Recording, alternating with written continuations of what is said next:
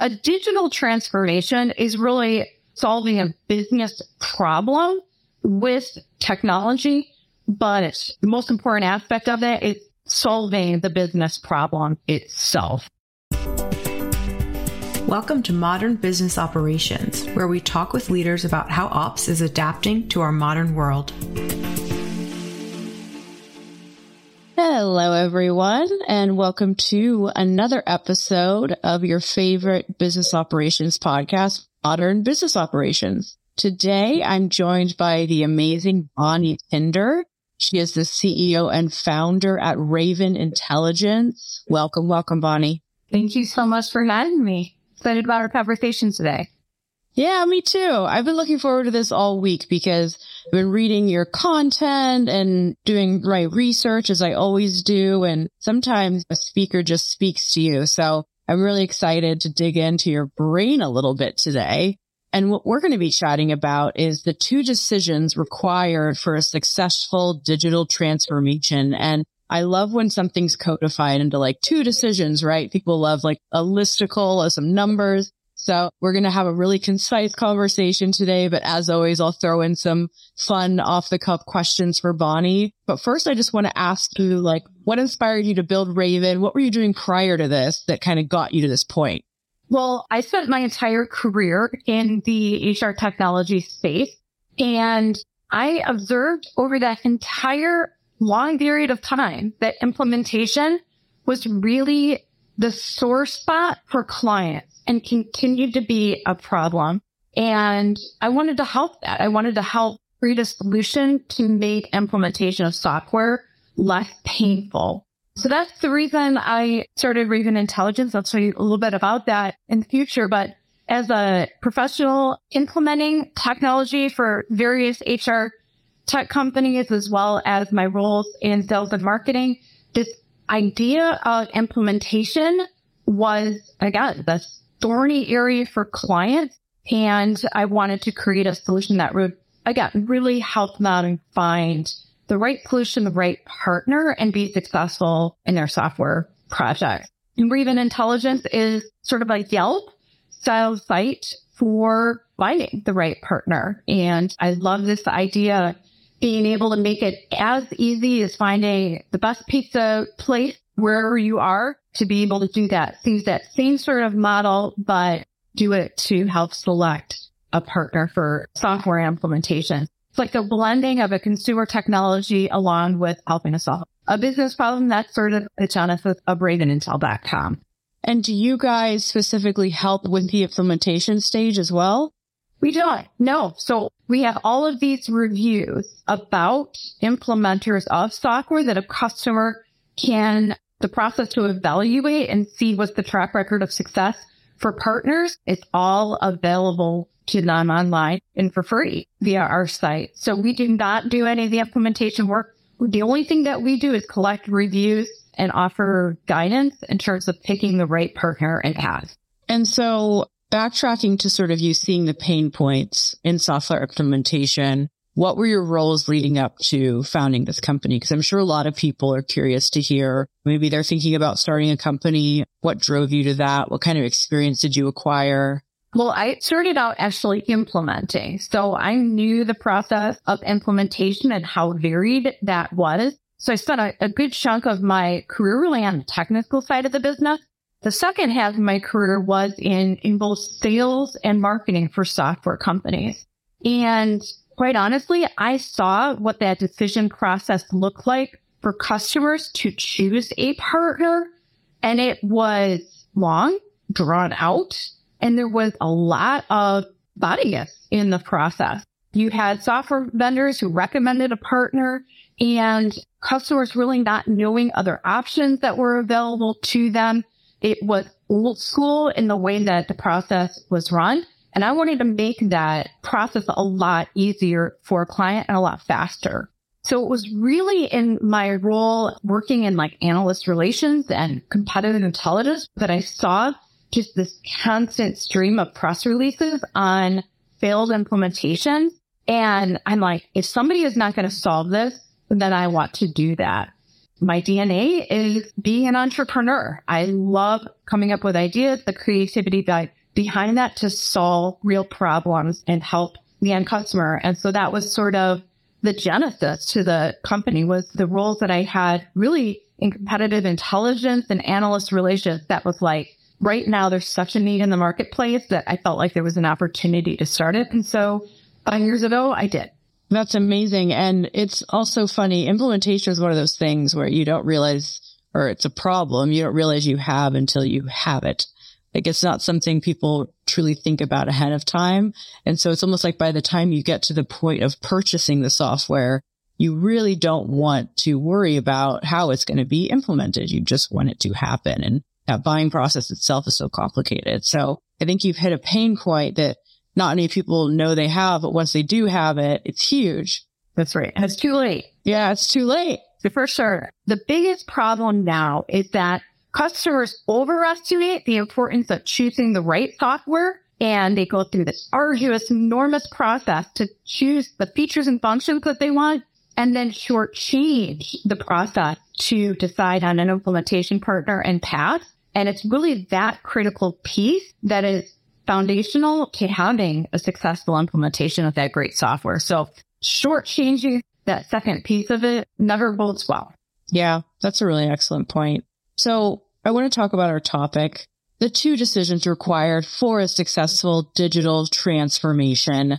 First of all, what in your mind are you implying here when you say digital transformation? Because it's a broad term. Yeah. And, it gets confused with the implementation of a piece of software. A digital transformation is really solving a business problem with technology, but the most important aspect of it is solving the business problem itself. So, for instance, employee engagement is a problem that many companies have been looking at. So increasing employee engagement, increasing employee retention, those are the things that they want to solve through a transformation of the HR function that becomes enabled by a piece of software that helps them do that. But when we say digital transformation, it really is solving a business problem with technology, and it does not mean just software implementation. So you have to sort of understand your problem first before you start throwing a technology solution at it. That's a huge part of the issue. And then you have to match that problem with the right software to enable the success of solving it. Yeah. So let's talk about that. In your opinion, what's like the overarching problem in software implementation today? In terms of the software implementation, it's underestimating the effort and the change management that is required to do them well. Yeah, I mentioned earlier, customers spend a lot of time looking at software. Does the software do what I need it to do? The features, the functions, are employees going to like using it? Or the customers, that my stakeholders, are they going to like using this piece of software? So I think that customers really get wrapped around making sure that the software is correct, but then do not really ensure that the path to get that software live is also cared for. Choosing the right software takes a long time. I mean, there's companies that spend a year evaluating and selecting a software. By the time they've gone through that, they're so tired, they're like, all right, let's get this implemented. Let's find a new team to do that. And that really doesn't translate to that great software that they just spent all this time evaluating being successful in their company. So I think the overarching problem is underestimating the reality of how am I going to get this live? What is the time that it takes? Who's the right partner that I need to have? Who's the right team internally? I need to ensure that all of these things are adopted by my stakeholders. All of these things ultimately will have impact on my business to solve this first problem that I had. Okay, I hear you there. So let's talk about these 2 decisions, right? Mm-hmm. What are they at a high level? Number 1, choosing the right software. And number 2, choosing the right path and partner. Okay, let's talk about number 1. Tell me more. Why is it so important and why is it codified this way? Yeah. So choosing the right software really goes back to this process of defining your business problem and matching a technology that will enable the solution of that particular problem. I think the important factors in finding the right software are, number one, finding the right software vendor who has a track record of success, who has experience in your industry, who has a technology that is going to serve you well for the next 5, 10 years, and that it has longevity. These projects, if they're big enough, can take years. So you don't want to implement a technology that's going to be obsolete in 2 years. So what is the viability of this software vendor in the long term? What is the cost? It's not just the sticker price on the proposal that you're getting, but what is the cost to maintain the software over time? And really understanding that all of those elements is really important. Then also understanding, how does this compare to my other options in the marketplace? And really finding that best fit in terms of the software for your company. That's a given. All of the great implementation in the world is not going to solve a bad software vendor experience. You have to choose the right one. On the other hand, you can choose the right software vendor and choose the wrong implementation path and partner. And no matter how good that software is, it will not be successful if that second part of the equation isn't had. Yeah. Okay. So let's talk about the second part of the equation. Choosing the right software implementation partner sounds easy enough, just we know it isn't. So what are some of those pitfalls? So number one, don't go with the software vendor that the implementation partner that your software vendor recommends. You might end up going with them in the end, but don't just immediately say yes to that without doing your own homework and researching all your options as well as doing your own due diligence. At the end of the day, you have to live with that partner in the long term. So recommendation of your software vendor, certainly that holds a lot of weight and they know the track record of that partner. On the other hand, in order to really get the most competitive look at a proposal, as well as understand who is the team assigned, all of those things, you need to make sure that you're doing your own homework and choosing who's best for you. Another pitfall is to go with the cheapest proposal that you get. And in those cases, when customers make a choice based upon price, saying this software is going to get live no matter who does it, I'm going with the option that is the lowest, fastest way to get this thing up and running for our company. Chances are you're going to have change orders along the way because the project wasn't properly scoped, or like they always say, you get what you pay for. The quality will not be there. So you want to make sure that you are looking at what's the statement of work that the different partners that you're evaluating are putting in front of you. How good was the discovery process? And then making the decision based on who did the best job, identifying the needs that we had, and then putting together a scope of work that matches that. Certainly price is always a consideration. Nobody has unlimited funds here. But on the other hand, if you go with something because you're looking at prices, chances are you might end up paying more in the end. This episode is brought to you by Tonkin. Tonkin is the operating system for business operations, providing businesses with the building blocks to orchestrate any process with no code or change management required. Contact us at tonkin.com to learn how you can build complex processes fast. And if you're interested in staying up to date on all things business operations, join the Adaptive Ops community at operations.community. Yeah, that's a really good point. Or you might end up putting all this money into a software and then you end up not renewing the next year, which sort of means the whole process is moot, right? Right. Not renewing and losing all of that time and effort that it took to get it live, and potentially losing credibility internally at a project that didn't get off the ground. So more than just, we're not going to renew the software contract. There's a lot at stake in failing in a project. 100%. Okay. So then you mentioned choosing the right implementation approach and partner. So how do you look at that process? In terms of the approach, you need to look at your time frame, your team, and the sort of the methodology of how that project will look. There are companies and there are software vendors who have a rapid start implementation, which is a fixed timeline and a fixed set of project elements that happen. And it's typically a fixed price as well.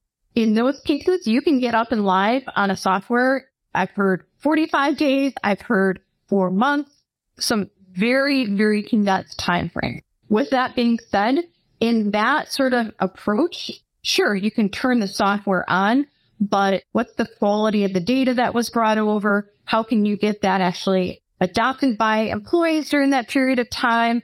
Typically, when those things go that rapidly, there is a lot of rework that needs to get done on the back end. So the rapid implementation, that is an approach. Customers like this idea of, hey, I want to just rip the Band-Aid off and get this done really quickly. We have at Raven, we don't see those projects rated well. We see those projects actually rated poorly in terms of expectations being met. The actual time involved and cost involved ends up being more in the end because of all of the extra rework and things like that. So in terms of the methodology or the approach, time frame is a big piece of it.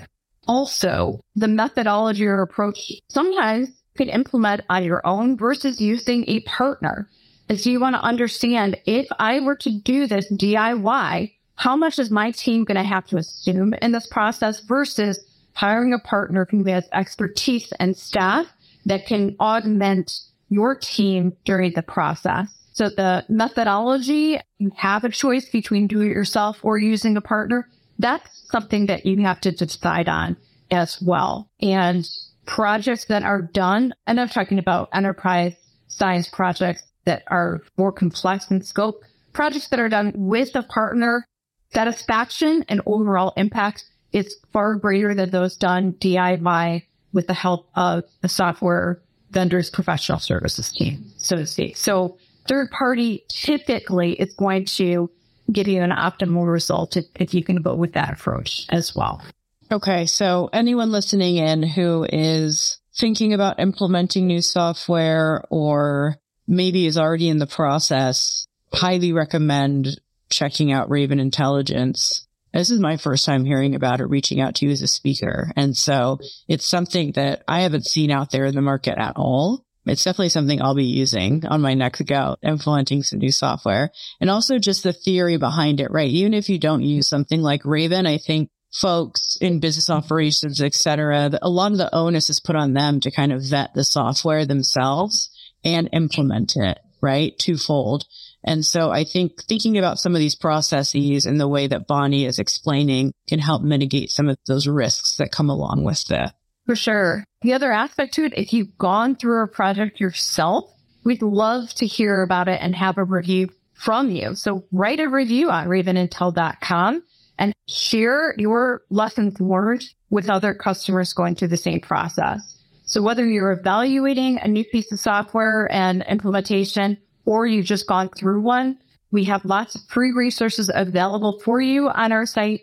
As well as we'd love to hear your feedback on what happened during your implementation. Awesome. And we do have a live audience listening in as well. Hello, live audience. So if you are part of that audience, I'm going to keep chatting with Bonnie, but please feel free to start dropping questions in the chat if you see fit. So Bonnie, I got another question for you. What's the best piece of advice you ever received in your career? I would say be your authentic self and also know your strengths. So those two things, I think, go hand in hand. And recognize what are the things that you are good at, that you are better than anybody else at, and that you also enjoy doing. Those become your superpower. That's what makes you unique about you, about what you can bring to your job and career. It's what will make you passionate and want to go and bring your best self to work every day. So know the things that you're really good at and then work really hard at getting better at those and bringing those to your career. I love that. And also, bringing those to your life, right? Like we all have things that we're good at. And so it's so important, even in like your home life, right? Your significant other might be better at one thing. You might be better at another. So like finding that balance is important. It is. And if you don't know what those are or you're unsure, ask the people around you that you love and trust, because they know what those things are and can help you understand, like, okay, what is it that I can bring to this world that is my best? Focus on that. Don't focus on stuff that you're weak at. I mean, that's what so wrapped around is, what are my weaknesses? Don't focus on weaknesses. Focus on the things that you are really strong in and just get stronger, because it's those things going to be your magnetism to others. Yeah, that's a really good point. Okay, we do have a question from our audience. They want to know, and sort of this is an HR question. You mentioned like retention has been an issue in HR lately, obviously. What do you think the factors are contributing to that? I think we all can guess what some of those are, but I'm curious what you think they are. And then what do you think are some of the solutions as well? I mean, I think workplace burnout is real. I think the stress that everyone has been under in the last 3 years, the rate of change, the rate of social change, all of those things. How do I normalize that within the workplace? How can I continue to do my job while I have so much going on personally in a lot of cases? I think workplace burnout is real. And this idea of, well, if I change my job or change my company, that's going to help some of this stress go away. And I think the Great Resignation has shown, like, that doesn't help people. It's just changing for the sake of change to do something new. Grass is always green, not really. But I think the factors that lead to this idea of burnout are why there's been such a great rate of change and churn during this period of time. I think cost of living is also a big factor.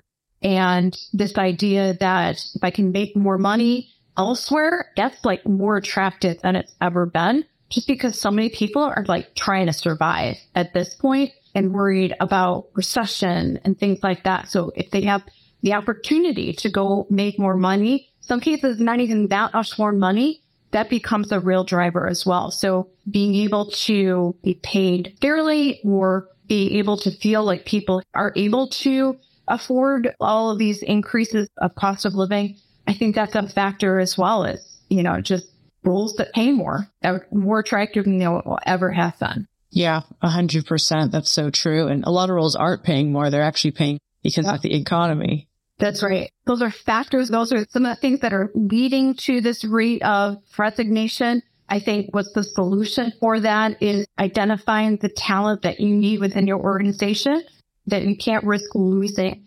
And you take those people and you train them and help them know what their career path is internally. Help them identify their skills in such a way that you can move them and provide internal mobility and move them and expand their skill set if need be. That they understand what their overall total compensation package is, more than just, here's what my paycheck is, but what benefits are you offering, or flexibility, all of those things that would help an employee understand the total compensation that they have versus, hey, I'm going to go make 20 grand more at this other job, so I'm going to leave the company. So I think there's a lot internally to ensure that your talent is, sees internal mobility and is being constantly trained for that next role and feeling satisfied that the opportunities are actually there. That's going to help keep it well. Awesome. Okay. Great responses. Final question for you. Is there anything you'd like to plug at the end of the call? And what's the best way for people to get in touch with you? I'm actually going to be at Unleash next week, which is a great HR Tech conference. So if you are there, I would love to meet you. You can reach me, Bonnie, at ravenintel.com. And ravenintel.com, if you haven't gone there and you are in the HR Tech space, make sure to check us out. Check out our research. Check out some of the many pieces of software that we have listed out there and all of the partners doing the work. You can read all about implementations and individual reviews for every partner of a major HCM. Chances are they're on our site and have reviews. So use ravenintel.com. It provides feedback to us right on the site should you have any questions. Awesome. All right, Bonnie. Well, thank you so much for your time. HR folks, if you're going to Unleash, find Bonnie. This podcast will be out after Unleash conference happens, but if you're listening in live, check her out. Thank you, Bonnie. Thank you so much for taking the time. Thanks to our live audience for listening in, and thanks to everyone who listened in after the fact. Thank you. Bye, everyone. I hope you enjoyed this episode of Modern Business Operations. You can see the show notes and all of the resources mentioned in today's episode at tonkin.com/mbopod. Thank you for listening, and be sure to subscribe for updates on future episodes.